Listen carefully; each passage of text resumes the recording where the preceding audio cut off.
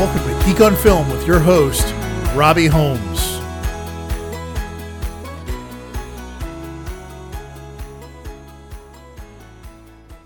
Hey there, folks. Welcome to episode 37 of Geek on Film. I'm Robbie Holmes, riding solo today.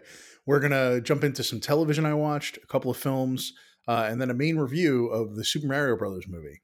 So we'll start off on the television tip, and we'll start with Mandalorian, Season 3, Episode 6.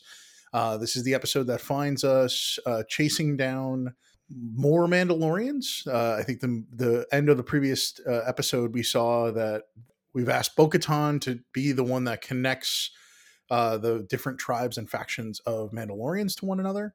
And they head off into an adventure, her and Din and Grogu, to make that happen. They end up heading towards a planet that eventually locks them in because they find a tractor beam. But the episode opens with a group of Mandalorians fulfilling a bounty on... It's a couple of kids who are running away from their families, and they can't live the life they want to live together. So the Mandalorians are basically executing a bounty and bringing home the kid to his family. This episode finds us in a planet that is called Plazir 15. And we spend a lot of quality time with Bo-Katan and Din Djarin acting as sort of good cop, bad cop. It's a little like, Star Wars SVU is what it feels like, or it's pretty fun to see them like running around sort of noir style, trying to figure out what's going on the ground. Again, we spend some time with, there's some stunt casting where you get Jack Black and Lizzo as the king and queen elect of this planet. It's fun. There's a lot of fun that happens on this. We have a really great cameo here with the head of security being played by Christopher Lloyd. And that character, it should have been a giant red flag when we saw him arrive, that we would get him being a part of sort of what's going on in this weird world at this point. It's really a blast. In the end, it turns out he's a separatist. He believes in what Dooku is heading towards. Yeah, we have the Mandalorians are outside of town. Bo-Katan and Din go to confront them. We see all the Mandalorians that we have seen previously, including Axe Woves and Casca Reeves and a few others that we've seen in the past. And we get a fight between Axe and Bo-Katan for who should be leading the Mandalorians. Eventually, Bo-Katan wins the fight. Axe does not want to follow her because she has not taken the Darksaber from Din Djarin. And he basically hands it to her, saying that she had won it fair and square in a previous episode when he was captured, and she killed the creature that took it from him.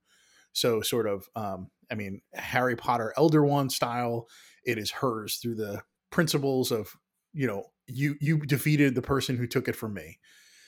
It seems like a cop-out, especially considering the fact that the Darksaber was such an important aspect of the story up to this point, to not have it be handed over in a battle or something that has a little more impact than Din Djarin talking for 35 seconds to convince a group of Mandalorians that are ultra skeptical of him felt weird. So that's it for The Mandalorian. Let's see. We'll jump over to Big Door Prize. I finally watched episodes 1 and 2 of that. This is a new show on Apple TV Plus. It is full of an amazing cast. Chris O'Dowd plays Dusty. Gabriella Denise plays Cass, his wife. Then you have Ali Mackey playing Hannah. And you've got, who else do we encounter? There's a boy named Jacob played by Sammy Flores. And a few others that we spend a little quality time with early on. The daughter of the two main characters is played by Juliette Amarai, Trina. Really fun premise for a show. There's a random machine that is called the Morpho machine that will tell you what your potential is, not what you're supposed to be, not what you could be, what you are, or where you will go, just what your potential is. And that sort of rocks this small town. Everybody's getting the card, which comes out of this machine, and they're reevaluating their lives. This is the premise for this. Dusty, who we meet at the beginning, who is the main character, Chris O'Dowd, is really anti this. He feels like people should live in the life that they have. They shouldn't rely on a machine and a card to tell them what they could be. I really liked it. I'm 2 episodes in. I hear really good things about the show at large from other critics. So it's been fun to dive into this with my wife. It's a show that I think that we can watch all the way through the end. It's capturing both of our attentions. So really fun. The second episode dives deep into Cass, the mother of the family that we're spending time with, and her getting her card, and her potential card says that she's royalty is her potential, and that really throws her for a loop. So yeah, we're in this really interesting spot where people are getting these cards and they're starting to make decisions about their lives based on that. And that's pretty cool. The main character's parents come over for dinner. The mother of the woman and the parents, the mother and father of the main character, and they come to the dinner and discuss the fact that they're getting a divorce based on their cards. His said that he should be a male model and she should be, I forget what her card says, but she takes it as an opportunity, healer, I think is what her card says, as an opportunity to heal herself. She's a person who works in the health industry and she's never gotten a chance to actually recover from something that happened in her past. Really, really fun. Really, like every scene here feels like dialed in. Everybody's moving the story forward. I think the scripts are really tight. The choice of actors, like the father of Chris O'Dowd's character, is played by Jim Meskimen, and he's fantastic as this sort of very secretly jacked dad bod guy. He's really fun. Yeah, I'm looking forward to watching more of these episodes. I really think it's going to be one of the shows that is a staple for the next couple of weeks for us. We'll jump over to Yellow Jackets. This is a show that I will not spend enough time on because there's just too much going on in every episode. This episode is called Digestif. This is where we're in the post episode where they have their first cannibalistic meal. So much goes on. We spend a lot of time in the cult with Lottie's group of people, and there's a lot of really, conflicted Natalie time with Lottie. Yeah, this is a very long episode. I feel like just revisiting the plot for this makes me feel like there's a lot going on here. So one thing that I can talk about in this episode that seems really interesting is we're back in the teen era of the characters, and Taissa wakes up in the morning and is trying to reckon with what is going on with the corpse of Jackie and what happened the night before. And she doesn't remember anything. At least that's what she says. And we have Van, who has been her like support, telling her very pointedly, like, you were right next to me. We talked, you ate her face. And then that just sends Ty into this really like, shame spiral, having to re-reckon with everything that happened the night before without any context for what was going on if she doesn't remember. And later in the episode, we see, the nighttime Ty get up and have a conversation with Van because she wants to go out into the woods, and takes her. And there's a back and forth. Even while they're walking, she's having a whole conversation with Van at this point. So, nighttime Ty seems to be more communicative and acknowledges that there are two Ties. There's her and then there's me. So yeah, again, this is moving forward in a really interesting way. We get a little bit more Elijah Wood and Misty in the current day timeline, which is a real blast, where they are interrogating somebody who was at the hotel, which is really ridiculous and silly. Yeah, it's a fun episode. I look forward to more of this. I can't wait to see the next episode. Again, it's getting a little long in the tooth. There's a lot of story going on here, so I hope they find a way to ground it a little bit more, just to make it easier for people who aren't really watching and rewatching these episodes to get more out of it. Okay, so we're up to Succession. This is one that people are going to be talking about for a very long time. It's right now it's a 10 out of 10 stars on IMDb. It seems like it was one of the most anticipated episodes, especially because HBO did not give any screeners to critics. So the rollout of people reviewing this has been a little bit slower than previous episodes. So some critics had assumed this might be a very important and monumental episode, probably with the death of Logan. Yeah, it's pretty insane. We have Connor's wedding happening. They're all on a boat. Logan decides he's not going to go to the wedding. He sent some presents, and he has Connor's. He has Romulus is tasked with firing Jerry, which really feels like a pointed evil thing for Logan to do to his son. because they have a personal relationship above and beyond everything else crazy that's happened between him and her. It's really mean. Yeah. So wedding everybody starts to get onto the boat, and then we see Shiv's phone. She gets 3 calls from Tom in a row, and she keeps hanging up on him. And eventually Roman answers his phone, and it's Tom, and Tom is explaining very sort of calmly that things are bad. Their father's not breathing. He's getting chest compressions, and you might want to say something. So Frank and company tell Tom to call the kids so they can say goodbye, basically. So we're in a situation where it's Kendall and Roman are in the room together, and they both get a chance to talk. And then eventually Kendall goes to find Shiv, who is off telling Connor that their father will not be coming to the wedding. And they peel her away, and she comes and is sort of freaking out and losing it. And then eventually they go and find Connor and tell him it's important. Some of the most incisive writing I've seen on a show like this. Each one of their reactions is very interesting, and it really tells you a lot about the character that the actors are portraying. You know, we get Roman barely able to hold it together, constantly just cursing because he doesn't have any words to say. You have Kendall sort of trying to process in real time, and you know, both Kendall and Roman saying pointedly into the phone, like, "I love you, but I can't forgive you." And then Shiv trying really hard to process and not really even coming to the point where she can grok what's happening in that moment. And then Connor, the first thing he says is he never loved me when they tell him. So many amazing little moments, but there's also amazing little like shorthand in the show. Kendall is really losing his mind and wants everything to be done perfectly, so he eventually gets Frank. He calls Frank on the phone and says he wants to talk to the pilot, and you get this one line where he's just like, "Son, he's flying the plane." And there's so much weight in that one sentence, right? Like, I think Frank is Kendall's godfather, so you know he's reckoning with the fact that, like, I know we've been on opposite sides, I know, but you know, kid, I was there for your dad, I was there for you, you know, we're doing everything we can, I'm sorry, all in like one sentence, which is pretty amazing. Yeah, I was really blown away. This episode, there's no surprises. Succession's good, but this is probably the best episode of Succession of all time. I think it's going to be very, very uncomfortable for people to revisit it. I think that it's not a episode that people like.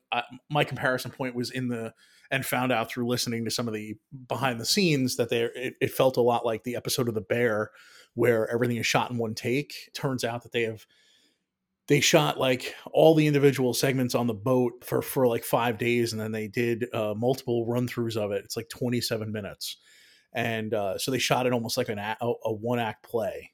They stashed camera film all over the boat. They had 3 cameras running so that it could rotate in and get not lose anything, but it was all shot with, like, you know, from their perspective and directly with coverage. So much of what we see in the final episode is from that 27-minute take. Impressive, really, truly astounding. I think good luck Emmys and anybody else going against Succession this year, because this episode was fantastic. Cool. So we're up to some films. I rewatched Training Day, so hopefully I'll have a review of this up soon on geekonfilm.com. I bought the 4K Steelbook, which is a new release of the 2001 film Training Day that was written by David Ayer and directed by Antoine Fuqua. And it's such a fantastic movie. I think the thing I would say, I'm not really splitting the atom here. Denzel Washington is phenomenal. Ethan Hawke is unbelievable as this rookie, but the sense of like ominous dread, and you know, at any moment you can't trust Denzel's character Alonzo. You know, it's just this. It's like he's sitting in a car with like a lion. You never know when he's going to turn and you're going to be the prey. It's powerful. There's so much like visceral discomfort in this movie. I'm not going to break down the story here. I'm just going to say the transfer is fantastic. If you haven't seen it in a while, it's really worth getting your hands on the new release. It looks great. It sounds great. It's got a Dolby Atmos soundtrack. audio track. There's not a ton in this movie that really plays off of that. It's a lot of like directional sound and not object based, but it sounds really good and it feels really lived in. This movie could have been shot yesterday. It was shot in 2000, probably 2000 to be honest. Boy, it's a disconcerting film. I watched it with my wife and my mother-in-law, and they were both just like, that movie was just mean. And it's true. It's a pretty mean movie.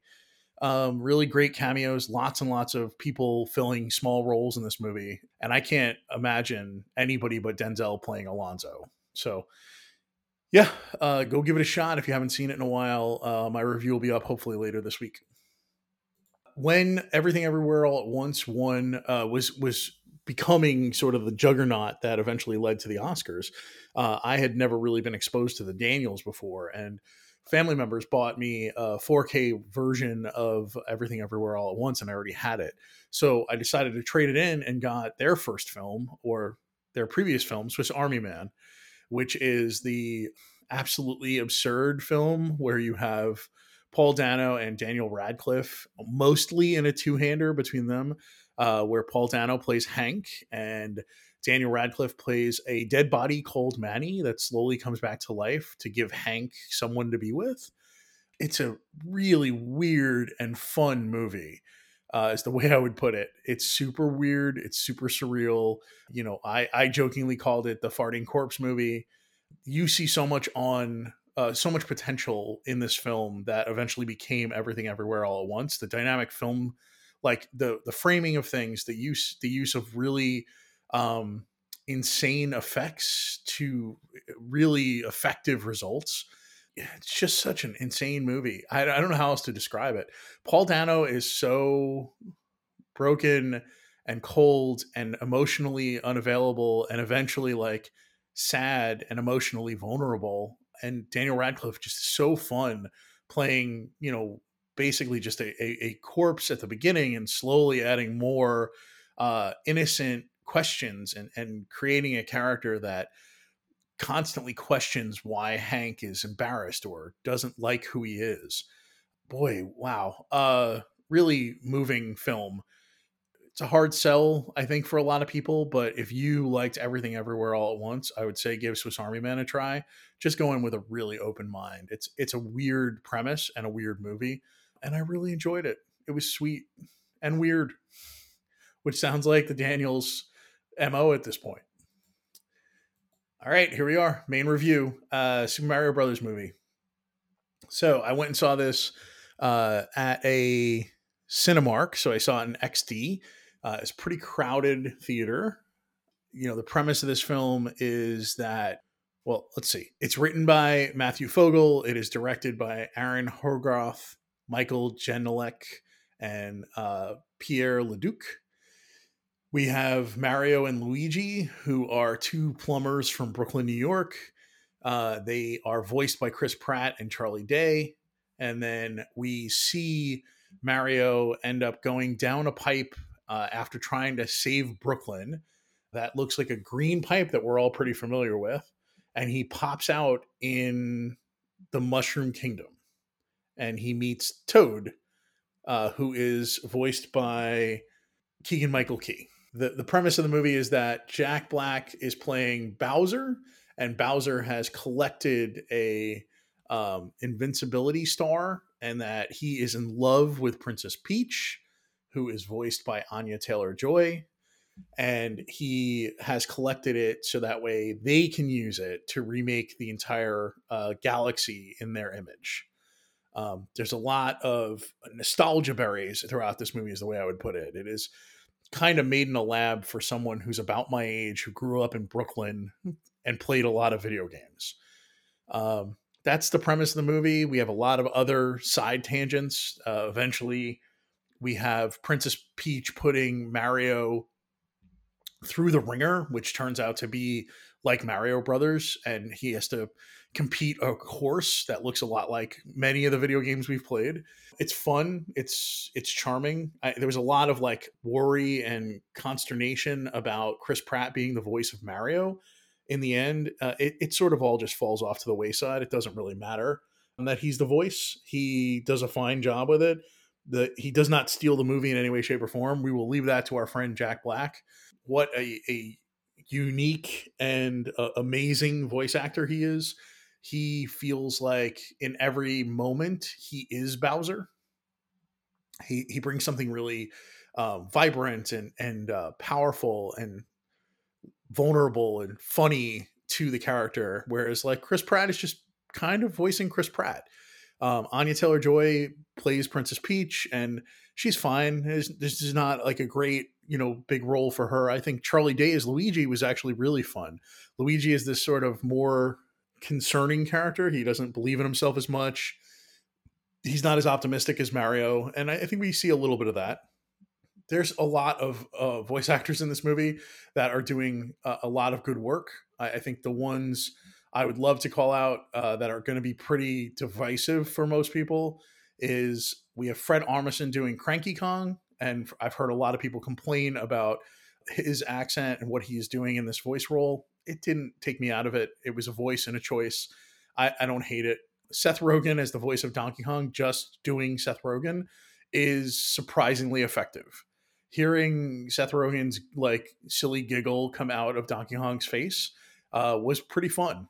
And they need to go. So once Mario proves that he is a champion or worth being her champion, we go to Kong Country where we see Princess Peach negotiating with Cranky Kong, and Mario is sort of blusterily saying he can do whatever needs to get done.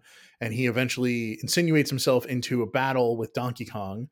And they end up in what looks a lot like a Super Smash Brothers battle. And that leads to an area where they have a lot of power-ups. So there's some really fun little cameo aspects and more nostalgia berries for characters or versions of Mario that we like. Seth Rogen does a good job, in my opinion, here of playing a sort of overly cocky Donkey Kong. This leads to Mario eventually winning this fight and them taking their carts. So apparently the Kongs are the ones that create all the carts in the Mario Brothers universe or the Nintendo universe. So we see the beginning of what looks like Mario Kart coming together. You build your racer, and then they get on the road, and it leads to the Rainbow Bridge, which is pretty amazing.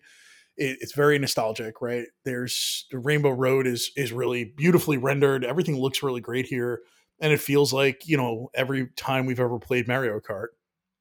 Some really great battles that happen here, and eventually it leads to everybody getting separated, and then making their way back to the Mushroom Kingdom without the support and help that they needed. This eventually leads Bowser to bring his island to the Mushroom Kingdom, and he eventually crashes through the Mushroom Kingdom, goes and comes out through the pipe into Brooklyn, and the final battle takes place in Brooklyn, where the Mario brothers, where Luigi and Mario eventually both get their hands on the invincibility star, and they beat the crap out of Bowser. They eventually make him small using the blue mushroom. Yeah, it's cute. This is not the high point of cinema. This was a smile and a chuckle and 83 minutes. I got no complaints about this movie. I think they were trying to establish a foothold in the Nintendo universe that would eventually lead to probably dozens of movies. And I think they did a good job. I think the script is like fun. It's nostalgic. It hits a lot of needle drops that are based for the parents of the kids that are likely going to see this movie. There's a No Sleep Till Brooklyn needle drop. There's a whole bunch of needle drops in this movie. It's fun. I wish I had gotten to see it. I wish I had gotten a chance to talk about it with John. I feel like this is way up his alley, and we would have definitely been a little more like excited if we were, basically pumping one another up to talk about all the amazing things that happen in this movie. There are two post-credit scenes. One is mid-credit, one is end credit. If you don't want to know about them, now is a good time to say goodbye.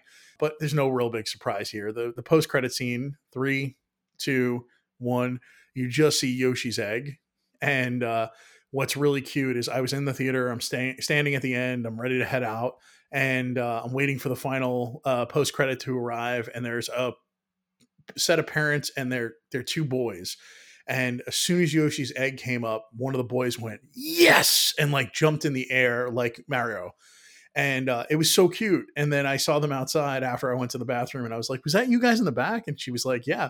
And I was like, God, your son's reaction was perfect. That's kind of like what I was hoping for. And she was like, yeah, it was so fun. I was like, yeah, he seems like he really enjoyed it. You know, it's perfect for that, right? Like, this is, you got to remember what this movie is made for. You got to remember who the audience is. This is not going to be Killers of the Flower Moon, or this is not going to be a Fincher film. This is a Super Mario Brothers movie. And it did its job, and it understood the assignment, as I've often said. Yeah, that's it for me. I think next week we're going to hopefully jump over to Renfield as the main review, and more television, of course. We're heading towards the Emmys, so the show feels even more TV focused than movie focused at the moment. There's so much prestige TV on television right now that is trying desperately for your eyeballs and for your mind share as they head towards the Emmys. No complaints, though. Really good, really amazing television happening right now. That's it for me, folks. This is Robbie. I'm Robbie the Geek everywhere online. Feel free to track us down at geekonfilm.com, geekonfilm.com on Instagram and Twitter. We would really love ratings and reviews. That helps us out a lot. So please share the podcast with people you think might like it. And yeah, 5 stars. It's our favorite. Thanks so much. Have a great week. This has been a Geek on Film podcast. Thanks for joining us. See you next time.